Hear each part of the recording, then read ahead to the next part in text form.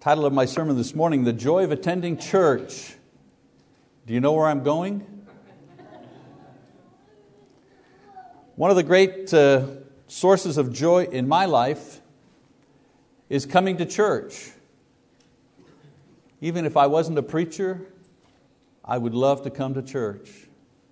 I would come in the morning and in the evening and on Wednesday and every time it's open because I just love coming to church. It might be a reason why I actually became a preacher. You know, they say if you do what you love. So I'm disappointed when I can't be here for some reason, and I'm equally disappointed when some of you are not here as well, because when I'm not here because of illness usually, or I have to travel, one of the conversations that my wife and I have when she comes home from church, let's say I've got a cold or the flu or something, is, so what happened?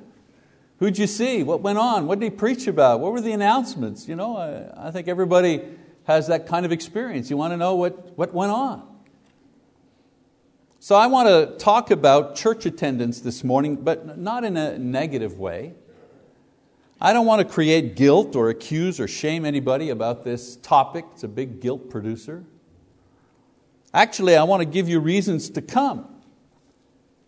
I want to give you motivation to be faithful to all services, positive reinforcement for those who attend regularly, and encouragement for those who don't. But first, I want us to look at some statistics. There we go. Now, the image that you're seeing is actually the oldest bulletin that we have in our archive. I know that we've had bulletins earlier than October 1977, but we didn't keep. We only started keeping them for whatever reason in October 1977. So we have this one in our archives. I want you to note who the elders are. If you can see it up there, big enough. Don Coffey, who is no longer with us, who's passed on, and Harold Weaver. Harold Weaver became an elder when he was 8 years old. It's just amazing the wisdom that he had at an early age.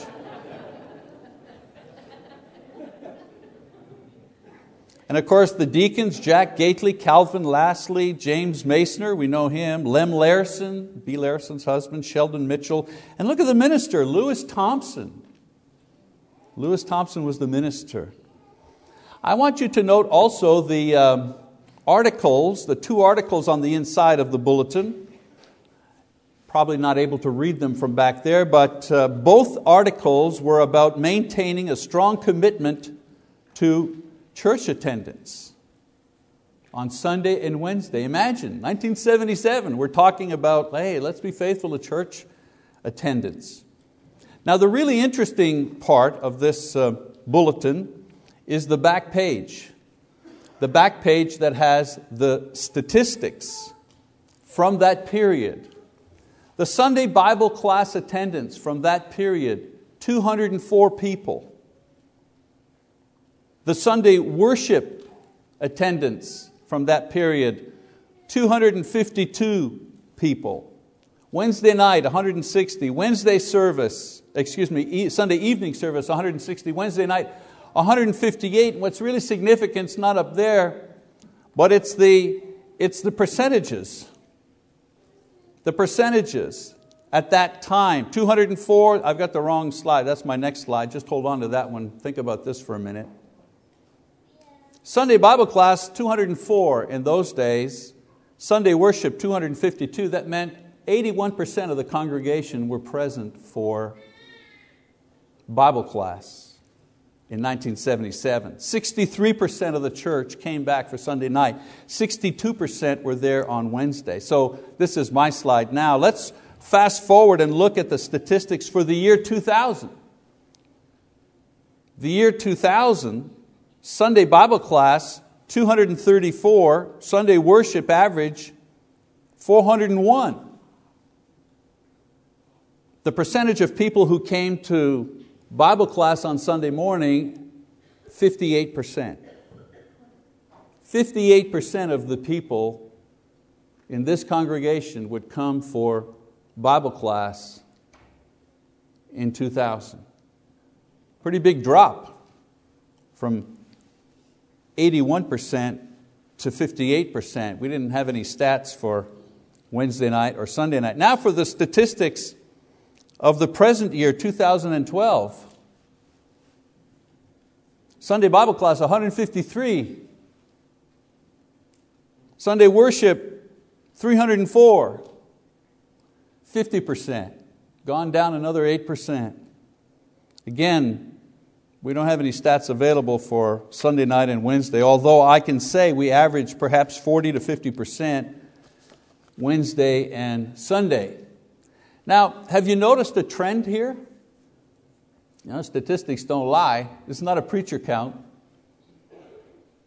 We've gone from 81% of the congregation attending Bible class to barely 50% in 30 years.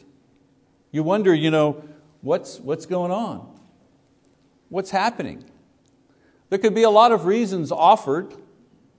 People have busier lives. There's less interest in Bible study than the past. All kinds of reasons that people offer for this. However, no matter what reason is given, there's a common factor that explains the lack of commitment represented in these statistics.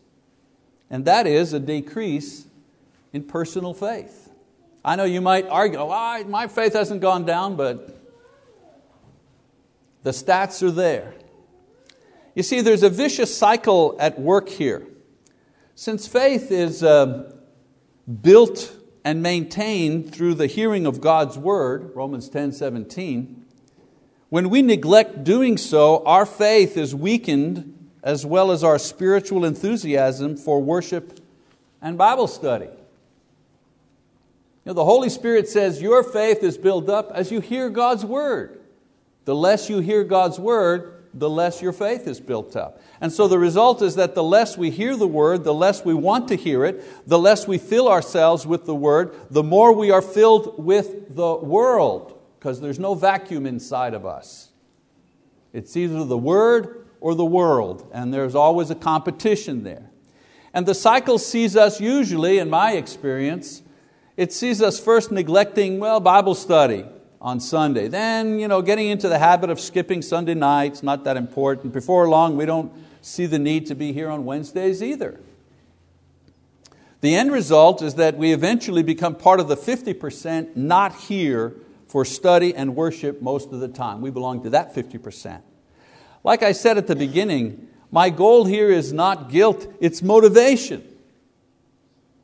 So for the 50% here all the time and the 50% here only for Sunday worship, let me give you several reasons to rejoice when you do attend worship. First of all, you have the joy of obedience. Ever since the formation of the Jewish nation, God has clearly commanded that His people gather to worship Him publicly. And Jesus was one of those. He was a Jew. And it says, and He came to Nazareth when He had been brought up, where He had been brought up, and as was His custom, that's the key word, His custom, that's what He did. That was His habit. He entered the synagogue on the Sabbath and stood up to read. Even Jesus Himself obeyed this command. As a matter of fact, He and His family traveled every year to Jerusalem for the religious observances, 70 miles plus. They'd walk it both ways, shut down the business, shut down the shop so they could go to Jerusalem. In Hebrews chapter 10, verse 25, the writer continues this expression of God's will for His people today. He says, and let us consider to stimulate one another to love and good deeds, not forsaking our own assembling together, as is the habit of some.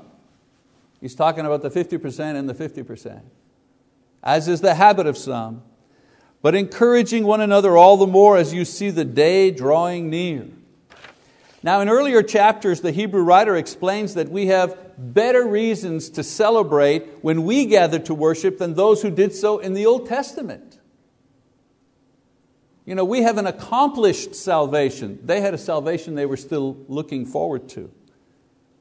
We know who the Messiah is. We know Him intimately.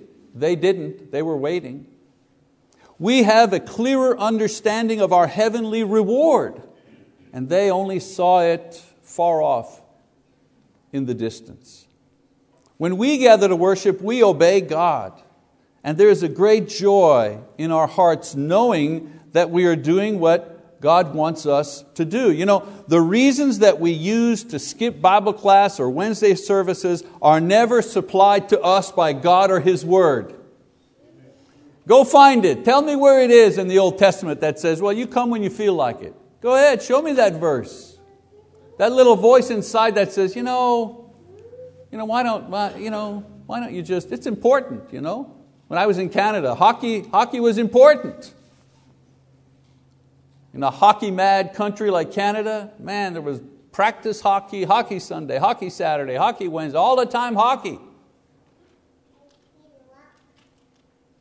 But the voice inside my head that said, Paul, he loves hockey, he's actually very good at it, he could even turn pro if he really bore down on it, Every Wednesday practice, every second Sunday away games.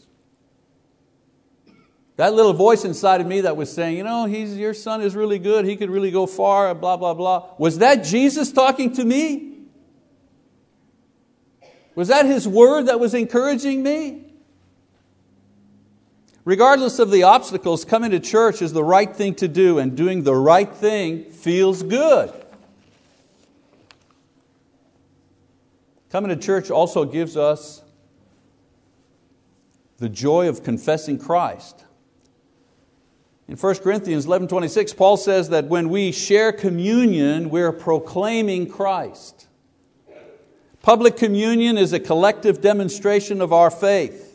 We've had the elections recently.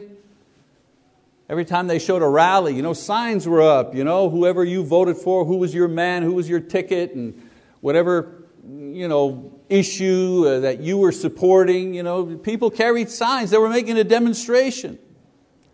Well, when we take communion, as we have this morning, we are proclaiming, we're making a demonstration, a public demonstration of who and what we believe. I have the joy of knowing that when I am here with my brothers and sisters, I am confessing Jesus' name, something I cannot do from the couch at my house.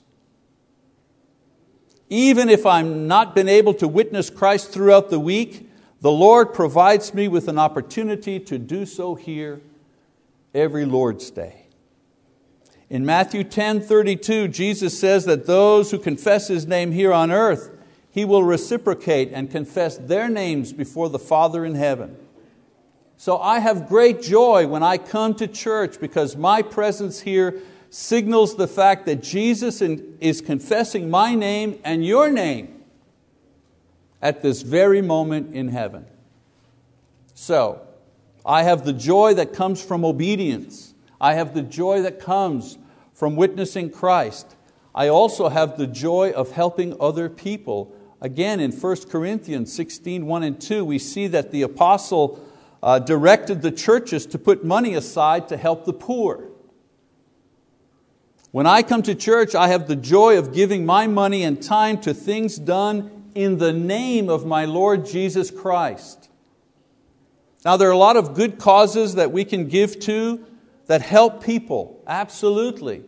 And many of you do that. The Red Cross and the City Mission, just good things, people doing good things in the world. However, only the church does good things in the name of Christ. The Red Cross, they've taken the cross, but they're not really doing it in the name of Jesus Christ. To give for the glory of Christ is pleasing to God. I therefore have a double joy.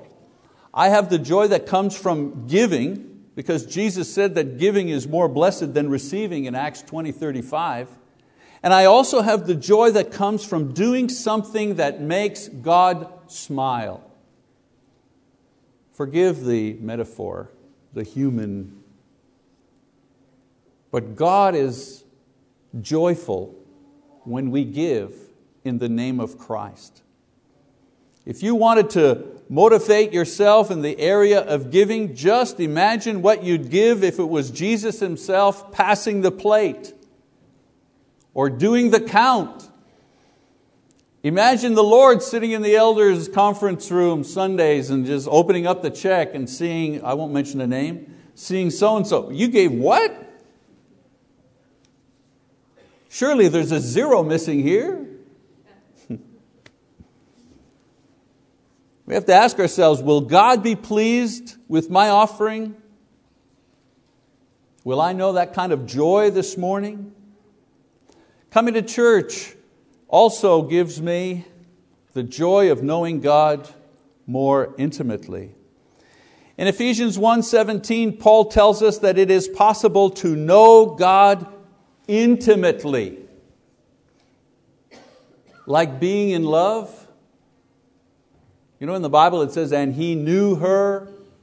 And the Bible says, and he knew her, that to know means to know intimately. Between a man and a woman. It's the same word here, to know God intimately. That relationship.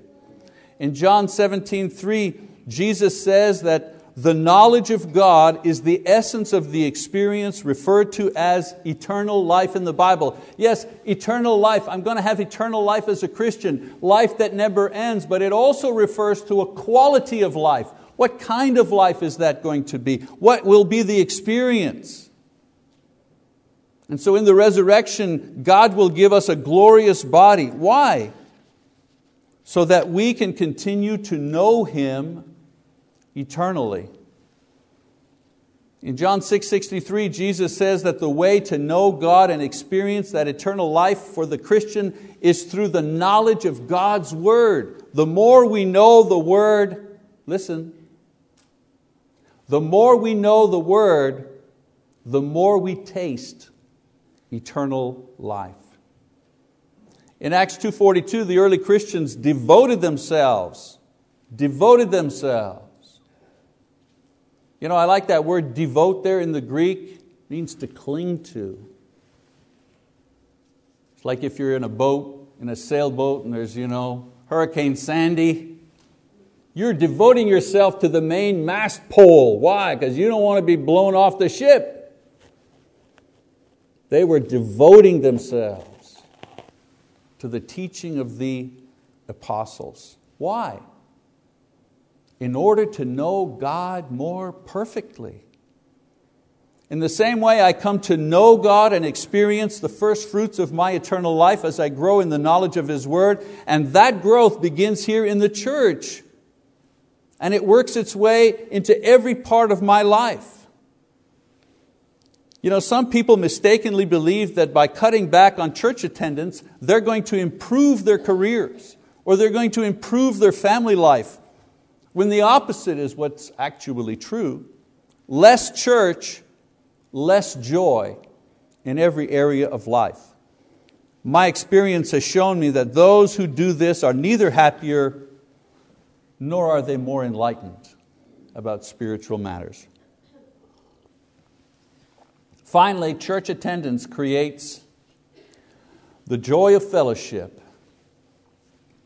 The songs that we share, the prayers that we make on behalf of one another, the tender offers of help and encouragement, the holy atmosphere, all of these and more make the sharing of this experience a joyful thing. I am genuinely happy when I am here because there is no place in the world like heaven. And in this world, there's no place closer to heaven than the church, where the kingdom of heaven exists. The church is the kingdom of heaven on earth. If you don't believe me, try comparing what goes on here to a football game or your workplace or school, and you will see the difference. And the difference is that here we not only have fellowship with each other, we also have it with Jesus, who is the source of our joy. Now, when I preach a lesson about church attendance, there's invariably someone who will come up to me later, or someone who is thinking, well, all this joy business is okay, but do I have to come every service? Is it a sin if I don't come Wednesday or Sunday night? Am I doing something wrong if I don't come for a Bible class? I always get that. You're forewarned now. So let me answer that question. Come on, let's talk, the elephant in the room. Let's deal with it. When someone asks that question, it usually reflects a poor spiritual attitude to begin with. Anybody here who's taught school knows that. You hand out the assignment and there's always one kid in the back that says, so how many words exactly does the essay have to have? How many pages? Miss, do we have to do all the problems on the sheet? She said, page 22, do the problems on page 20. Miss, do we also have to do like the bonus questions too, miss? That's that guy. This is the kind of attitude that wants to do only the basic things required. An attitude that wants to know the minimum service necessary in order to please God. Lord, tell me, what do you want? Minimum. It shows that we're not trying to love God with our whole heart, our whole mind, our whole soul, our whole body. It reveals lukewarm. There's a little heat, but not much. If my attitude is right with God, it will be reflected in my attitude about church and church attendance. You see, attitude towards the church is a mirror of our attitude towards God. If we love the Lord, we should love being with His brothers and sisters. What did Jesus say? My mother and my brothers are these who hear the word of God and do it. Also, if we love the Lord, we should be seeking first His kingdom, not last. And seeking His kingdom cannot be done without a serious involvement in church. And I'm saying serious involvement in church. Those who may think that church is not that important forget that Jesus died in order to create the church. So instead of asking the question, is it a sin if I don't come, or do I have to attend at every service, I have a better question that you should ask. What can I do to make my church attendance more joyful? That's a better question. Hopefully the things that I've talked about today will start you on the path to more faithful and joyful church attendance. I want to go back to statistics as we close out. 2001. In 2001, the potential of this congregation, the potential meaning in our directory, living, breathing members and their children, 529. Many of us forget, and some of us were not here, but this auditorium used to only go to where the line is back there, where that row is back there. There's a reason why we spent, $600,000, $700,000 in renovating and adding an additional 10,000 square feet to this building. That was because our potential attendance was 529. If we had packed the pew day in 2001, we were looking for 529 people to show up. And the average Bible class, 273. Average worship, 382. 71% of the people who came to Bible class, who came to worship had also come to Bible class. In 2012, our potential, 405. Bible class average, 153. Worship average, 304. Percentage, 50%. I want those who really want the church to reverse this trend and begin to grow again to take the first step in that direction.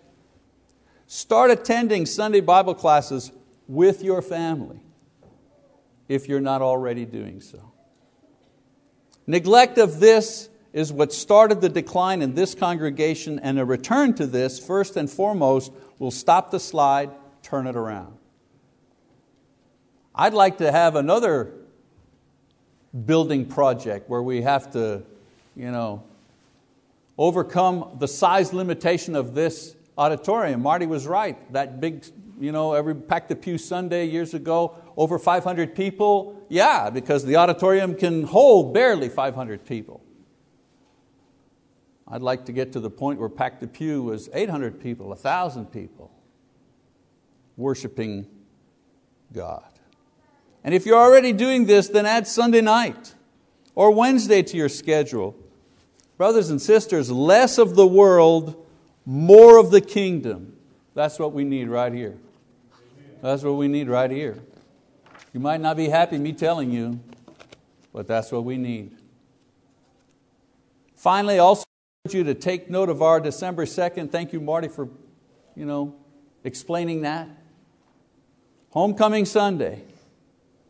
Between Thanksgiving and Christmas. Kick off a brand new Bible class quarter. Our theme this year will be fervent in spirit.